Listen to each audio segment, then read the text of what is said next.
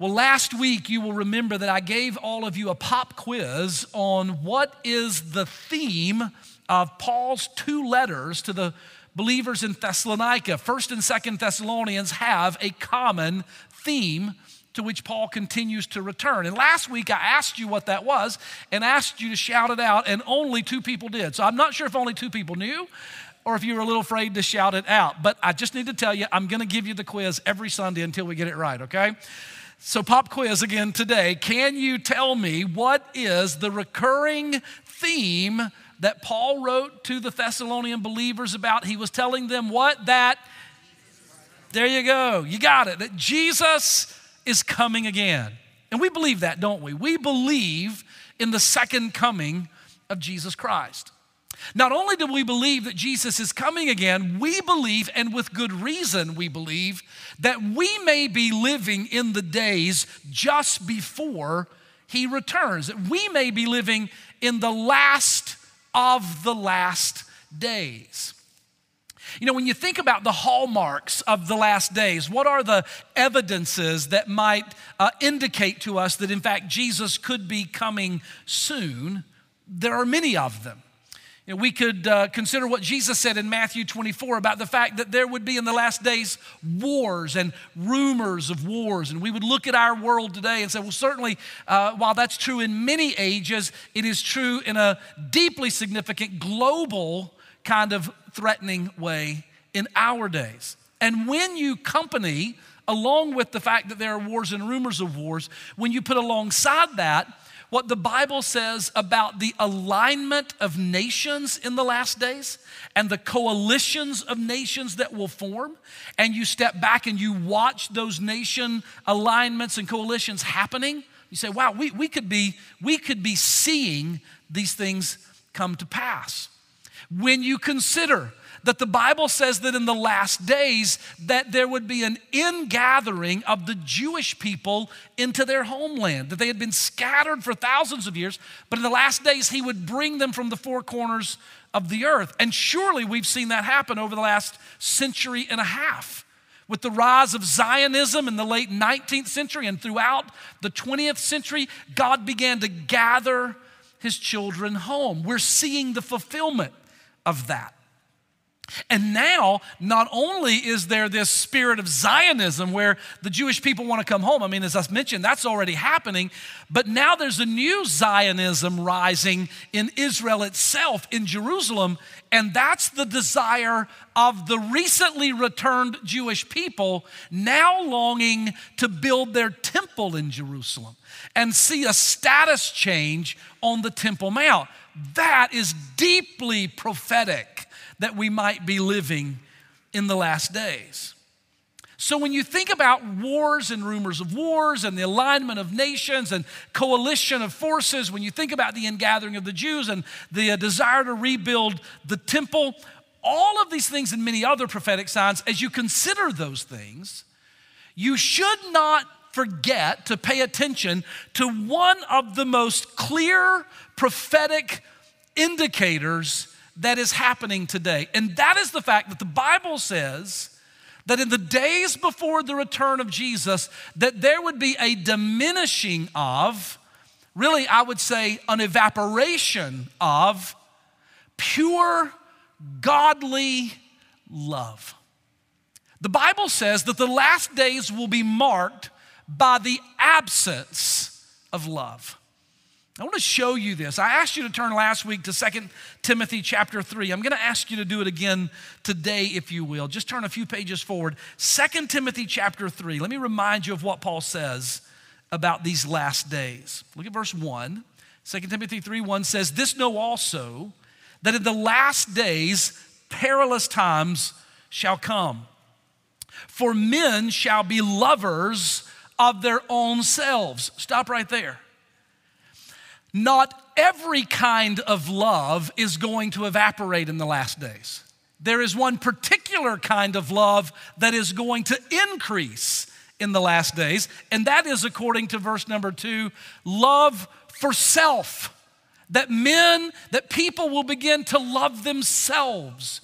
And in fact, there is a direct correlation, isn't there, between the degree to which I love myself And then the degree to which my love for others is diminished.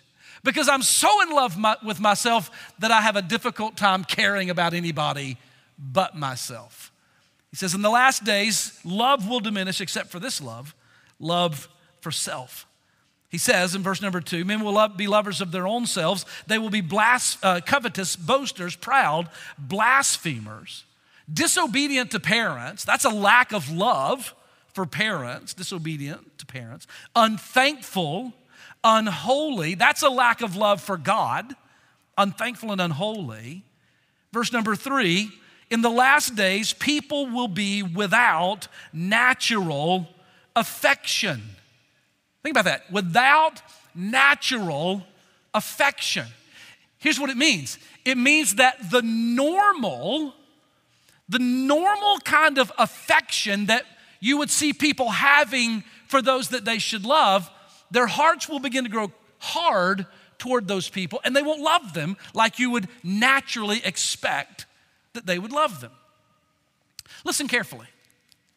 It is unnatural.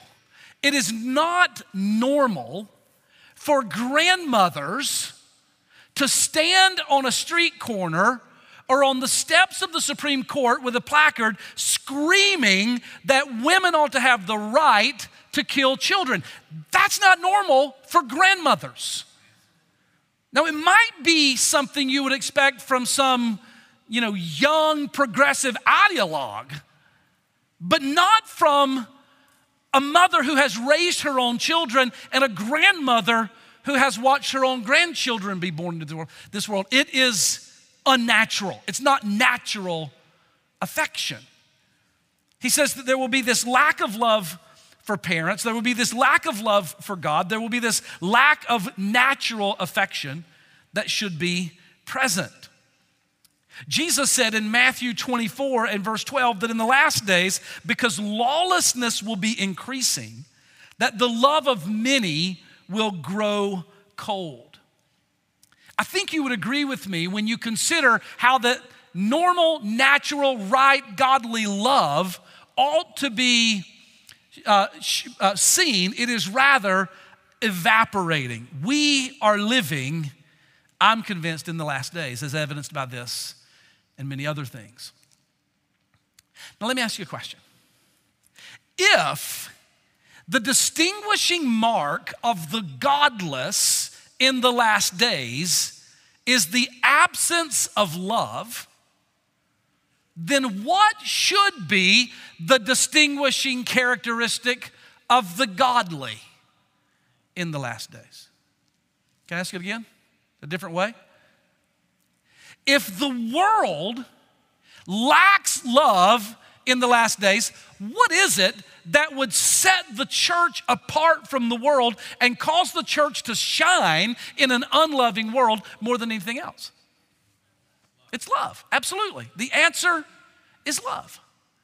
And this is exactly what Paul is teaching to these Thessalonians in 1 Thessalonians chapter number 3 and as well in chapter number 4. Here's the big idea for today. This is the principle I want you to walk out of here with today, and we're going to see it in the passage. It is that while we wait for Jesus to return, in the waiting, while we wait for Jesus to return, we must learn to love like never before. While we wait for Jesus to return, we must learn to love like never before. Let me read this to you. I'm back in 1 Thessalonians chapter 3. I'm going to begin reading in verse number 5.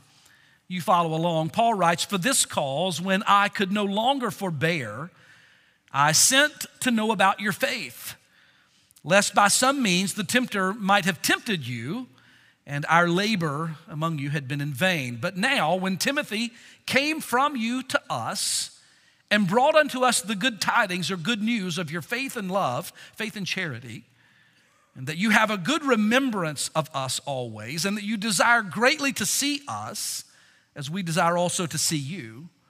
Therefore, brothers, we were comforted by this. We were comforted over you in all of our affliction and distress. We were comforted by your faith. For now we live if you stand fast in the Lord. For what thanks can we render to God? Or how can we thank God enough for you, for all the joy wherewith we rejoice for your sakes before God? Night and day, verse 10 says, we pray for you. We pray exceedingly that we might see your face and that we might perfect that which is lacking in your faith. Verse 11, now may God himself and our Father and our Lord Jesus Christ direct our way unto you. And may the Lord make you to increase and abound in love, one toward another and toward all men, even as we abound in love toward you, to the end that he may establish your hearts unblameable in holiness before God, even our Father, at the coming of our Lord Jesus Christ with all of his saints. Skip down to chapter 4 and verse number 9, please. Chapter 4, verse 9. But as touching brotherly love, you have no need that I write unto you. For you yourselves have been taught by God to love one another. And indeed, you do it. You show love toward all the brethren which are in all of Macedonia. But we beseech you, brethren, that you would increase in love more and more.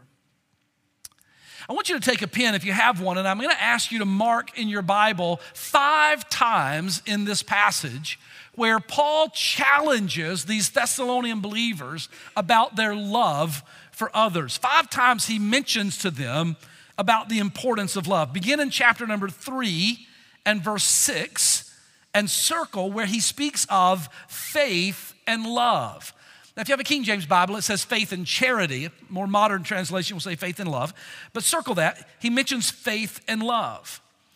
And again in chapter 5, and we didn't read chapter 5, but look at chapter 5 and verse number 8. You'll see the exact same phrase where he says, but let us who are of the day be sober, putting on the breastplate of faith and love. So he talks in this passage about these 2 attendant virtues, faith in Christ and the love of God shining through our lives. He says that when we walk in faith, then there is love that is present there as well. These virtues attend to one another. Then in chapter 3 and verse number 12, circle where he commands them to grow and increase in love for one another. He says, I want you to abound in love one toward another and toward all men. Now in that verse, he's talking about the nature of love and how that love is to grow, it's to expand or to increase. And then in chapter 4 and verse number 9, he talks to us about brotherly love, the kind of love. Do you see it in chapter 4, verse number 9? But touching brotherly love, you are to love one another. In chapter 3, verse 12, he says we are to love all men. So in those verses, he's talking about the objects of our love, the attending virtues of faith and love, the expanding nature of love, and then the objects or who it is that we are to love. So let's begin with this last one that I've mentioned, who it is that we are to love. Write this down in your notes. Paul talks to us about the breadth of Christian love. The breadth of Christian love. That is, how wide should Christian love extend? Now, by the way, you know that I love to give you definitions because whenever I'm using a word, I want to make sure you're thinking of that word the same way that I am and we're all singing on the same song sheet. So when we talk about, or when Paul challenges us about Christian love, what's he talking about? What does it mean to express Christian love? It's not just being nice, right? Because there are a lot of people who aren't even Christians who are nice people. He's not just talking about being a nice person, but when he commands us to express Christian love, he's commanding us to take the love that we have received from God and then to give that away. So it is an expression of the love that we have received from Christ, which, by the way, means that a non-believer cannot express Christian love because they haven't yet learned what it means to be loved by God. And so we receive the love of Jesus and then we give that love away. It's sacrificial love. It's redemptive love. It's restorative love. It's love that wants to reconcile and bring healing. Paul describes it in 1 Corinthians 13, verses 4 through 6, where he says, this is what the love of God is like. Love is patient and it's kind. Love doesn't envy or boast. It's not arrogant or rude. It doesn't insist on its own way. It's not irritable or resentful. It doesn't rejoice in wrongdoing. Love rejoices in the truth. So when you think about those descriptors, love that is patient and kind, it's humble, it doesn't hold a grudge, it esteems others better than itself, it doesn't rejoice in wrongdoing, but it always rejoices in what is right and true. That's the kind of love that we're being challenged to give away. And it's interesting, Paul's not just preaching this, but Paul's living it. I mean, when you read through what he wrote to his friends here, it's dripping with this kind of love. In fact, look at it again, chapter number 3 and verse number 5, where he talks to them about how he loved them so much he had to know how they were faring. Verse number 5, for this cause when I could no longer forbear, I couldn't stand it, I needed to know how you were doing in your faith walk. So I sent Timothy to find out. I wanted to make sure the tempter hadn't led you astray. Verse number 6, Timothy came back and he told me about your faith and about your love and how you remember our time together and you want to see me again, just like I want to see you again. And he says in verse number 7, so I was comforted by that. He cares about them deeply and he wants to know how they're doing. In fact, he says in verse number 8, for now we live if you stand in the Lord. If you stand fast in the Lord. By the way, do you know this is every parent's desire for our adult children? Right? When our kids become adolescents or teenagers and they start owning their faith or they become adults and we want them to live out what we gave them as children, and there is no greater joy in the life of a parent than to see their son or daughter living out their faith in significant ways, owning their faith. Paul was like a father to these people. Verse number 8, we live if you are standing fast in the Lord. Verse number 9, we thank God for how you are living out your faith. And then look at verse number 10. He says, we pray for you day and night. He cared for them. He wanted to see them. He was praying over them. Look at verse number 10. We want to see you so that we can perfect that is lacking in your faith. That is, we want to help you grow in your faith. He wanted to disciple them. Do you think that when the people in Thessalonica got this letter from the great apostle Paul, and he's expressing such love and concern and devotion and prayers and wanting to disciple them, do you think they went, man, he loves us? Of course they did. They felt his love. And here's what I wonder. I wonder how many people feel that kind of love from me. And I wonder how many people feel that kind of love from you. Because here's the truth. So often, our love is motivated by what that person can bring to us. We love in a degree equal to which we are being loved. And rather than being a commitment and the love of God coming through our lives to them, our love is a repayment, a response for someone else's love for us. I want to be like Paul, where the people that are around me would just know that they are loved. But here's the question. How widely, what's the breadth of that love? How widely should it be distributed? You know, it's true of me, and it's probably true of you as well. It is that we tend to love in a pretty narrow scope. The people who are loved like this by us, it's usually a pretty small slice of the people that are actually in our lives. Notice he says this in verse number 12, chapter 3. He says that we are to love one another. But here's the thing. We ought to love one another, but we ought to ask the Holy Spirit to broaden the scope of our love. So that we're not just loving like this, but we're loving a broader scope. Beginning, of course, verse 12, with those who are the nearest to us. Love one another. You see it, verse 12, may the Lord make you to increase and abound in love toward one another. Let me ask you, who are your one another's? Who are your closest one another's that you love this way? Well, it begins with our family, right? I mean, it would begin with those people that are closest to us. We would love we love our spouse.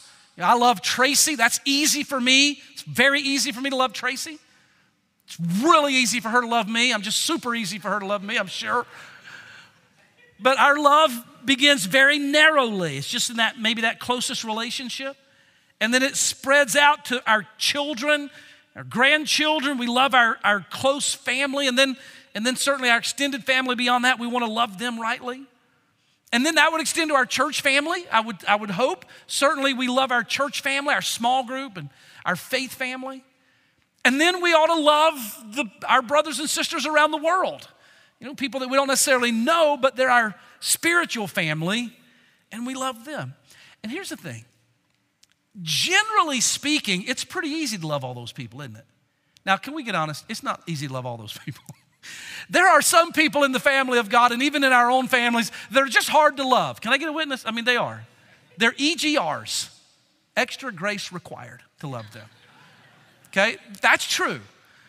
But generally speaking, these people in our narrow one another slice are easy to love. Why? They're like us. They value what we value. They think the way we think. They see the world the way that we see the world. They celebrate what we celebrate. They're very much like us. So loving them is not that difficult to do. But is that as broad as my love should extend? Should it just be this? Or do I need for the Holy Spirit to open my love scope wider? Look at verse 12 again. I am praying that your love will increase and abound toward one another and toward all men. Here's what it means, love all people. What Paul says is that in these last days, we need to love not only one another, but we need to love all people. Now, who are all people? All people that agree with us? That's all people. He means that we need to love people who don't think like we think. And we need to love people who don't see the world like we see the world. And that we need to love people who don't share our values and who don't move in the circles that we move in. I know what you're thinking. I know you're thinking, wait a minute, Pastor, are you saying that I'm supposed to love those pro-choice, Roe-supporting, sign-waving, screaming people who stand for everything that I am against? Am I supposed to love them? Oh, welcome to church this Sunday morning. Yeah, we are. In fact, why don't you hold your finger in 1 Thessalonians? Paul says it there, but he's not the only one that says it. Go to Luke chapter 6. And as soon as you get to Luke chapter 6, you're going to see that the words are in red. If you have a red letter edition of the Bible, it means that Jesus said this. Jesus told us to love those people. Luke chapter 6, verse number 27, Jesus says, but I say unto you which hear, love your enemies. Do good to them which hate you. Bless them that curse you, and pray for them which despitefully use you. Skip to verse 32. For if you love them that love you, here's a modern translation, Jesus says, so what? If you love them that love you, big deal. He goes on to say, for even sinners love those that love them. Verse 33, if you do good to them which do good to you, what good is that? Sinners do the same thing. And if you lend to them whom you hope to receive from, what good is that? Sinners also lend to sinners and receive as much again. Verse 35, Jesus Christ says, but you love your enemies and you do good to them. Lend to them and hoping for nothing again. And if you will, your reward shall be great, and you shall be the children of the highest. That is, you shall look like your Father. And what does he look like? Look at the end of verse number 35. Don't miss it. Underline it. Never forget it. For he is kind unto the unthankful and to the evil. Wow. So let me personalize it. What are you going to do tomorrow when you walk into your office, or you walk into that bank, or you go into this classroom where you're at, or you walk onto the job site, or whatever? When you walk tomorrow into your place of interacting with this world, and there she is, or there he is, and they are angry about the Supreme Court decision, and they are spouting all of the things that you disagree with, and they are standing against everything that you value, how are you going to love that person? Well, let me suggest some ways that you can. First of all, I think what the Lord would say to us is that if we're going to love them, we should remain patient and be kind to them. Remain patient and be kind. This is what the Bible says in 1 Corinthians 13 when it describes to us what the love of God is like. Love is patient. Love is kind. Number 2, you should speak the truth to them, but you should do it in love.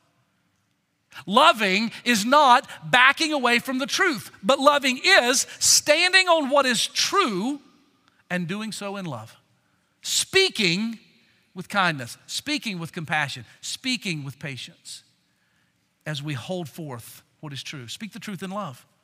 Number 3, you should pray for the Spirit to open their eyes, because here's the thing.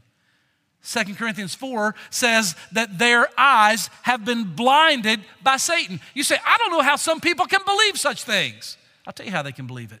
They're blinded by Satan. And that's the reason, rather than trying to argue them into another point of view, you should pray for them that the Holy Spirit will remove the blinders and they'll be able to understand what is true. Remain patient and be kind. Speak the truth. Don't waver 1 inch from what is true. You stand on the word of God, but you do it with tenderness and compassion and with love. Number 3, you pray for them. And number 4, you share the gospel with them. Because what will change them and make them a one another to you? It will be the power of the gospel of Jesus Christ. And so you should witness to them. Friday night, Tracy and I, after Summer Splash closing night ended, we decided to drive uptown. And so we knew that there would be protests happening uptown. And so, I'm not going to lie, quite honestly, we just went to check it out. We just drove up there to see what was happening. I wish I had a more spiritual reason, but that was it. We just drove up to check it out. We did. We drove all around, saw the march happening, hundreds and hundreds of people marching through the streets, chanting, "We don't care if people die." We saw all of this, and we made a loop around the city center, and we were driving up the hill to where we knew they would be gathered, standing there, holding their signs. And I said to Tracy, I bet you anything. Y'all know Randy Shepard. Randy's a part of our church, head of Crossfire.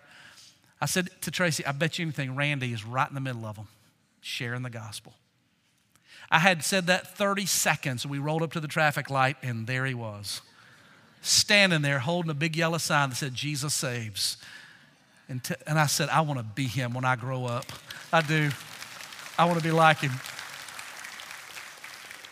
And so rather than getting out and helping him, I took his picture. Bless him, Lord. But listen, that's how we love. We're kind, we're patient, we speak the truth in love, we pray, and we share. And that is demonstrating the love of God. Well, back in 1 Thessalonians, just as we get ready to close and have our baptism, some of you may be like me, and you're probably saying, oh, me, this morning more than you're saying amen. But how can we do better in this? How can we grow in this? Well, Paul talks to us about growing in Christian love. You may say, well, I'm trying. I'm loving the people that's easy to love, and I'm trying to love the people that it's more difficult to love. I really am trying. Well, the Thessalonians were trying too. These believers in Thessalonica were trying, and in fact, they were doing well. Look at chapter 3, verse number 6. He says, Timothy came from you to me and told us about your faith and your love. You're doing this, he said. Look at chapter 4, verse number 10.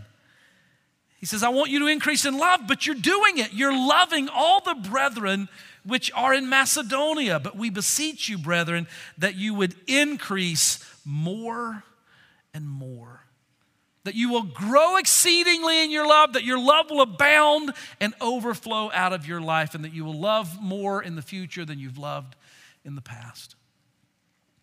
So he says that our love should grow. How can it happen?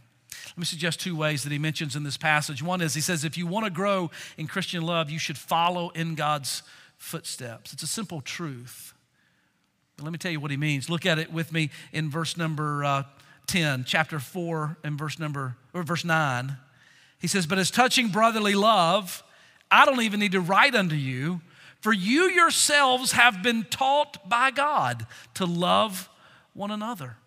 You yourselves have been taught by God to love one another. He said, I don't even need to tell you this. God's already shown you this. Well, when did God show them this? Do you remember what Paul wrote in Romans 5 and verse number 8? When he said, but God has demonstrated his love toward us in this, in that while we were yet, what? Sinners, Christ died for us. Do you know when Christ loved you and showed his love for you and died for you? Not when you were a nice, conservative, Bible-believing Christian sitting in church on Sunday morning, but when you were a rebel and a sinner and lost and headed to hell. He loved you.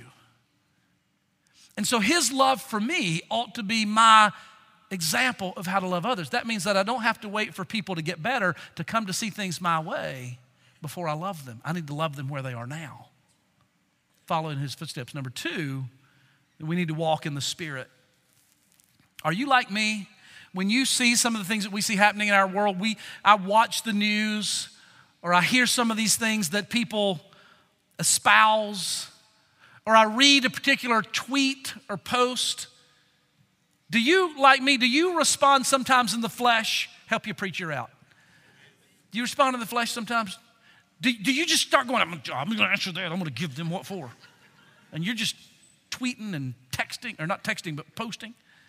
I've learned if I'm tweeting mad, I have to show it to Tracy before I'm allowed to post it. It's true. And if you say, well, I've never seen a mad post from you, thank the Holy Spirit and Tracy. Because they have been produced. They just haven't been posted. We do that, right? We respond in the flesh. We get angry. We get frustrated. Righteous indignation rises up. But here's the thing. If we will walk in the Spirit, then what comes out of us will be love. Because the fruit of the Spirit is love. Galatians 5:22. The fruit of the Spirit is love. How can I grow in love, follow God's footsteps, and walk in the Spirit? And the last thing I would just say to you before we finish is just to say, well, why? Because some of you may be like, well, why would I do that? Because I'm so angry at where those people stand, and I'm so opposed to what they believe. Why would I want to love them? The answer to your why is found in chapter 3, in verse 13, where he tells us what is the product of genuine Christian love. Verse 12, he says, and may the Lord make you to increase and abound in love toward one another and toward all men, even as we do toward you, to the end, for this purpose, so that he, God, may establish your hearts unblameable in holiness before God, even our Father, at the coming of our Lord Jesus Christ with all of his saints. He says that when we walk in the Spirit and we follow God's example and we love people like Christ has loved us, then that love produces within us a greater and greater and increasing holiness. So that when we stand before Jesus, we will stand there firmly established, blameless, because we lived a life by his Spirit in the power of his love.